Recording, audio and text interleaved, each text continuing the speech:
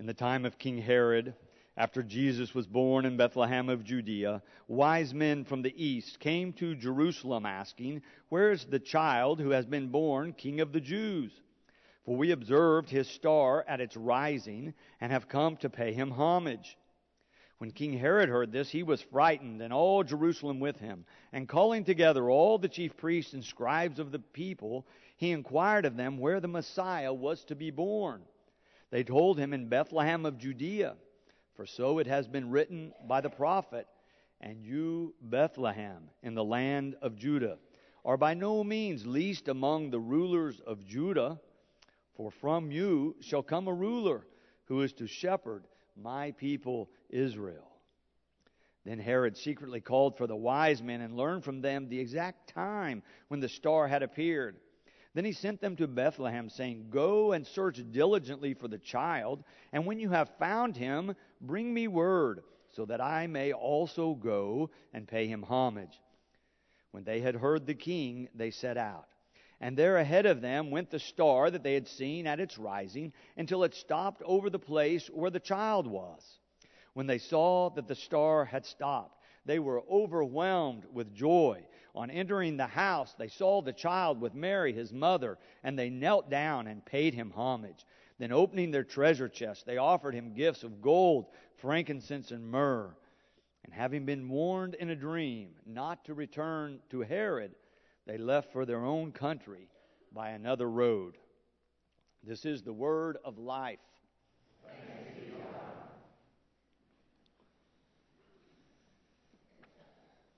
Now, for those of you who are used to filling in the blanks on the outline, you see there are lots of blanks and really no outline.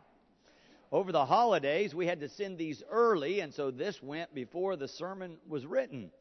But we did update the app, so if you follow along the outline on your phone, usually you will have the outline. Otherwise, you'll have to follow along without blanks. But I'm taking a page out of Dr. Biggs' books. I'm going to number the points. There will be 6. I couldn't limit it to 3 or 4, so we have 6. But we'll move through them quickly. That will hopefully make it easier for you who are trying to follow along. This text, though, raises several questions. Who is to be king? Who will be the king of the Jews is the issue that's being discussed here.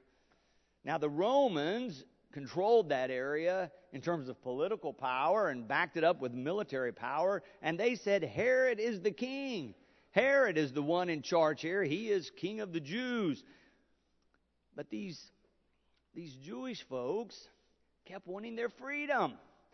And so even though they had had foreign rulers for a long time, every few years they would revolt. They would get organized. There would be a leader arise, and they would say, "We will follow him. He maybe could be the next leader for us." And they would revolt. But of course the Romans always would come in and subdue the revolt.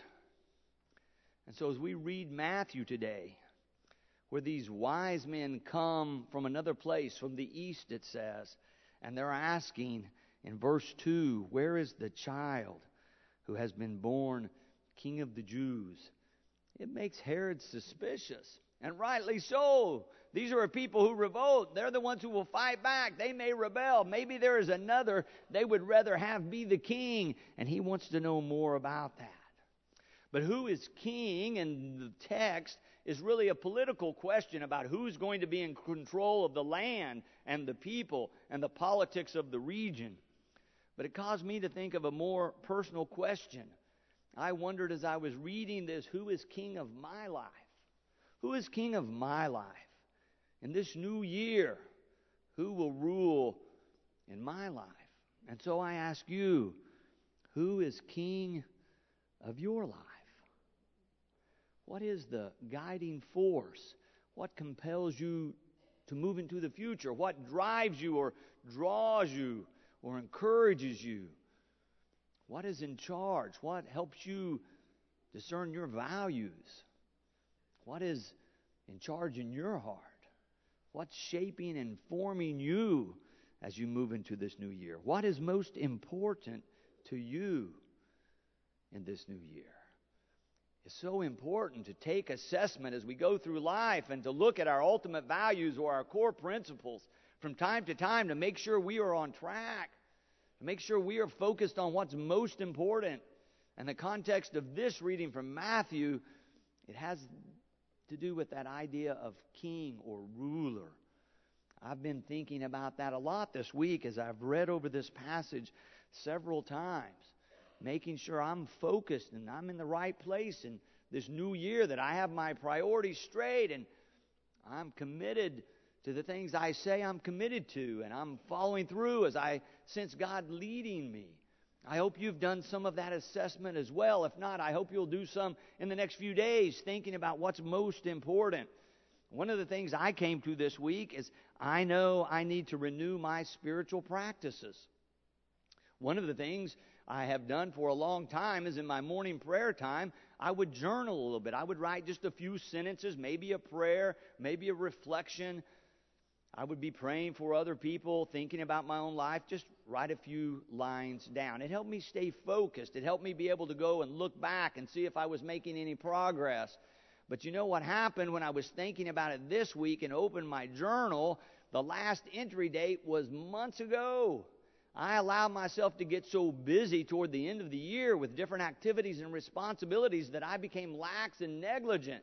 And I lost that practice of writing in my journal. So I'm going to renew that. I started this week, every day, taking the time to journal a little bit during my personal prayer and devotional time. The other thing I thought about is I need some more structure. I feel like some more structure in my spiritual life would be good. So I'm going to apply for the 2-year Academy for Spiritual Formation. It's a 2-year commitment in a program designed by our Upper Room Ministries, which is a devotional spiritual growth arm of the United Methodist Church. What they ask you to do is make this 2-year commitment of study and spiritual practice. And then 1 week every quarter, you're to go on retreat.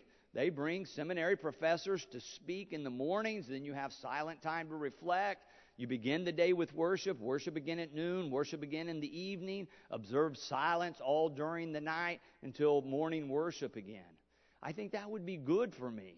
And of course, when I look at my schedule, I'm already too busy. I think I don't have time for that.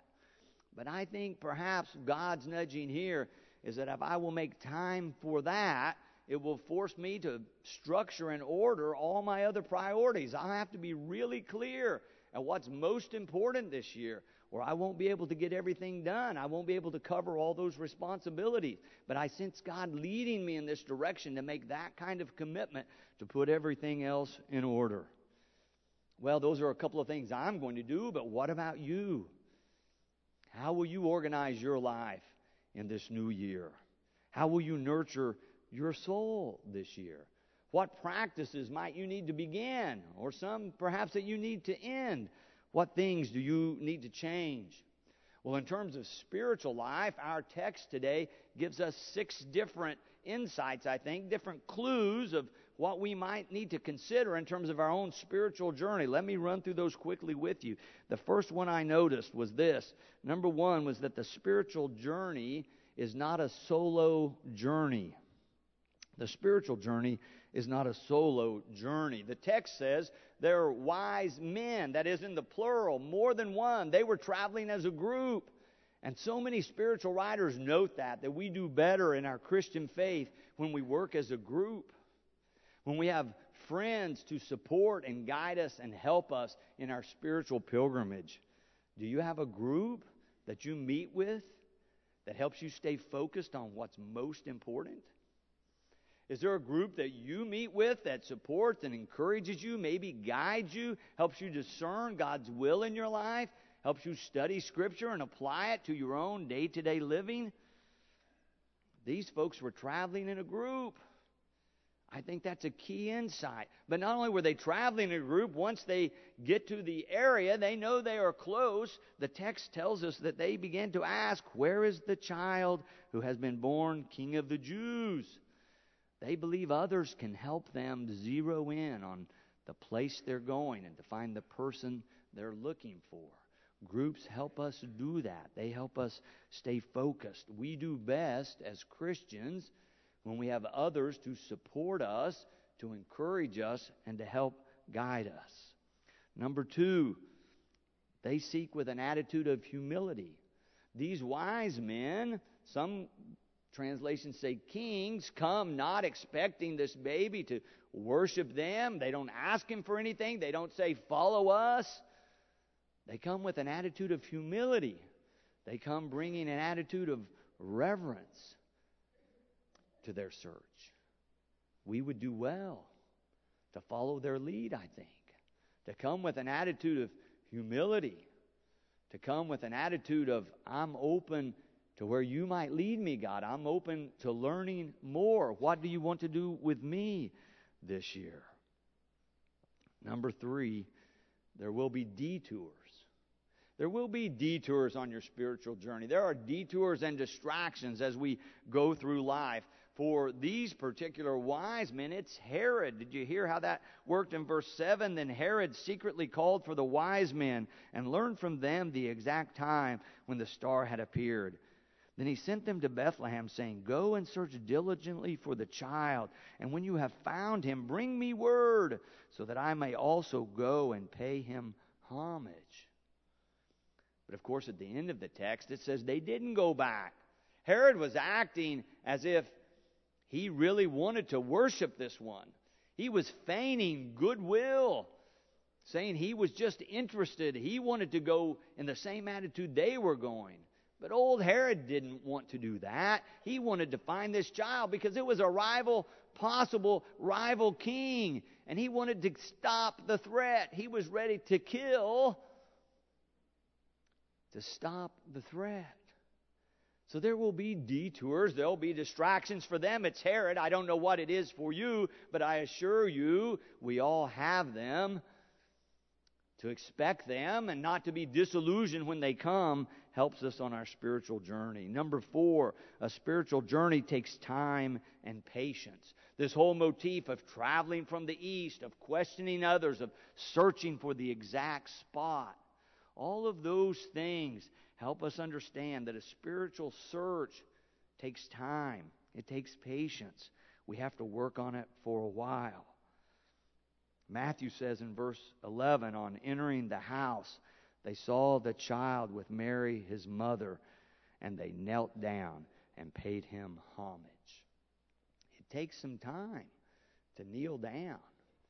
We have to slow down our lives if we're going to kneel down and pay someone homage. I don't know about you, but I find my life being full of meetings and appointments and always something to plan for and work on, and taking time to slow down, to kneel down is a lesson I need to heed. Maybe it's one for you as well. Number 5 comes in verse 10. Did you hear verse 10? When they saw that the star had stopped, they were overwhelmed with joy. They were overwhelmed with joy. So number 5 is there will be times of great joy. Oh, there will be detours in your spiritual life, but there will also be times of great joy. Surely you've experienced those maybe in a time of worship when there's a beautiful anthem being sung or a prayer being prayed or you're singing a hymn. You feel that joy welling up within you. Just a sense of joy that you're glad to be here. Or maybe in a time of service when you were helping someone else and you could see that you were making a difference and you were feeling like God was using you to share Christ's love. You have that sense of joy just well up within you. That's what this is talking about. Or maybe you've experienced it over these holidays, over the Christmas holidays, or maybe New Year's. You got to spend time with friends or family. And you had that sense like I did in the midst of those celebrations. Thank you, God. I'm so glad to be here. I'm so glad to be alive and to be with these people. And this is a wonderful celebration. And you have blessed me with it. Thank you, God. And it's just that sense of joy of being alive and being in the place that you find yourself at that point in life. Later in the Christian scriptures, Paul says that joy is a fruit of the Spirit. That when your life is deeply connected to God, when you are connected and being led by God's Holy Spirit, your life will be marked by joy. You'll experience the joy. That's what this text says. These wise men had this overwhelming sense of joy on their seeking journey that they were partaking in. Then this last one. Matthew says when they found the place and they found the person, that they offered gifts. So number 6, it is important to offer something. In our spiritual lives, it's important to be ready to offer something. The way Matthew writes it is after they knelt down and paid him homage, then opening their treasure chests, they offered him gifts of gold, frankincense, and myrrh. They brought gifts. That on this spiritual journey, they recognized they had gifts. And when they got to the place, they offered their gifts back to God in the presence of this child. We talk about that quite a bit in our communion liturgy that we do once a month here. We talk about that. You can listen for these words. I will read them to you in a few moments again in the midst of the liturgy. But it says we offer ourselves in praise and thanksgiving as a holy and living sacrifice in union with Christ offering for us. We offer ourselves. Or you may have noticed a few months ago we added to the liturgy right there at the offertory and doxology the presentation of gifts. This presentation of gifts represents giving of ourselves to God. That's modeled in this story of having prepared a gift. Being ready to give back to God. It shows where we think the worth is in life, what we think is most valuable. It shows that we want to invest in this relationship with God, that we're ready to bring our praise and thanksgiving and other gifts that we felt led to give back to God as a part of that relationship that is important to us. So that's an important insight, I think, is that we need to be ready to offer something. Where there's 6 of them there, they're all about seeking God, coming to a place where we experience God in our lives. I think they could maybe help us as guides on our spiritual journey. One we may need to pay attention to a little more than another, but all of them perhaps helpful. And then a few weeks ago, before we ever got to this text, I had read a story that I really liked, but it really didn't fit in the sermon or the next several sermons I was writing. I just set it aside because I thought that's a story I would love to tell to people sometimes. It's a story that happened in 1962. It's a true story. I would have only been 5 years old. But as I read through it, I thought this story touches on all 6 of these insights. It really illustrates how these spiritual insights unfold in real life. See what you think. It's a story about a milkman. Now, if you were born 1970 or thereabouts or later, you may not know that used to men in uniforms came to your house with bottles of milk, just like you might have a newspaper delivered to your house or a package delivered to your house today. There were these fellows in uniforms that brought these glass bottles of fresh milk house to house. So this is a story about one of those guys, a milkman traveling house to house. The woman writing the story says she had a wonderful milkman. She said he always had a sunny and bright disposition. He was a happy fellow. It was great to see him coming. But then one day as he came up the sidewalk, he had nothing but gloom on his face. She could tell that something terrible must have happened to him. She asked him, "What's wrong?" He said, "You're not going to believe this, but 2 of my customers this very week have disappeared. They have left their houses and they both owed me money. The first one left had a $10 bill. They owed me $10. I can live with that. But the other one, $79. They owed me $79. He said, it was my mistake. She was a pretty young woman. She had 6 kids. She had another on the way. She was so nice. She kept telling me that her husband was looking for a second job, that she was going to have the money to pay me, so I kept providing the milk. But now she's gone. There's nobody living there. I'm stuck with the bill." As she began to say, "I'm so sorry," he just turned and walked away. She said the next time he came walking up the sidewalk, there was still gloom on his face. But this time when he started to speak, it's like he had been stewing about it, and now he was even more angry. Instead of a pretty young woman with 6 children, he was talking about this parcel of brats and this and that and just tearing them apart.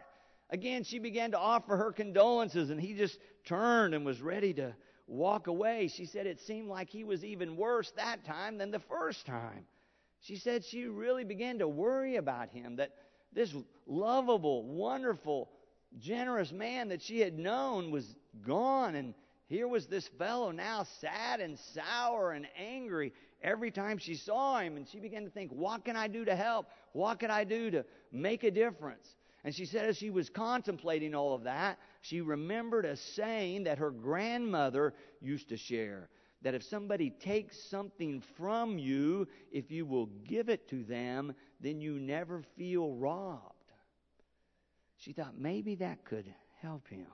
Maybe if I shared that with him, maybe if I suggested he give it rather than just having lost it, it would help.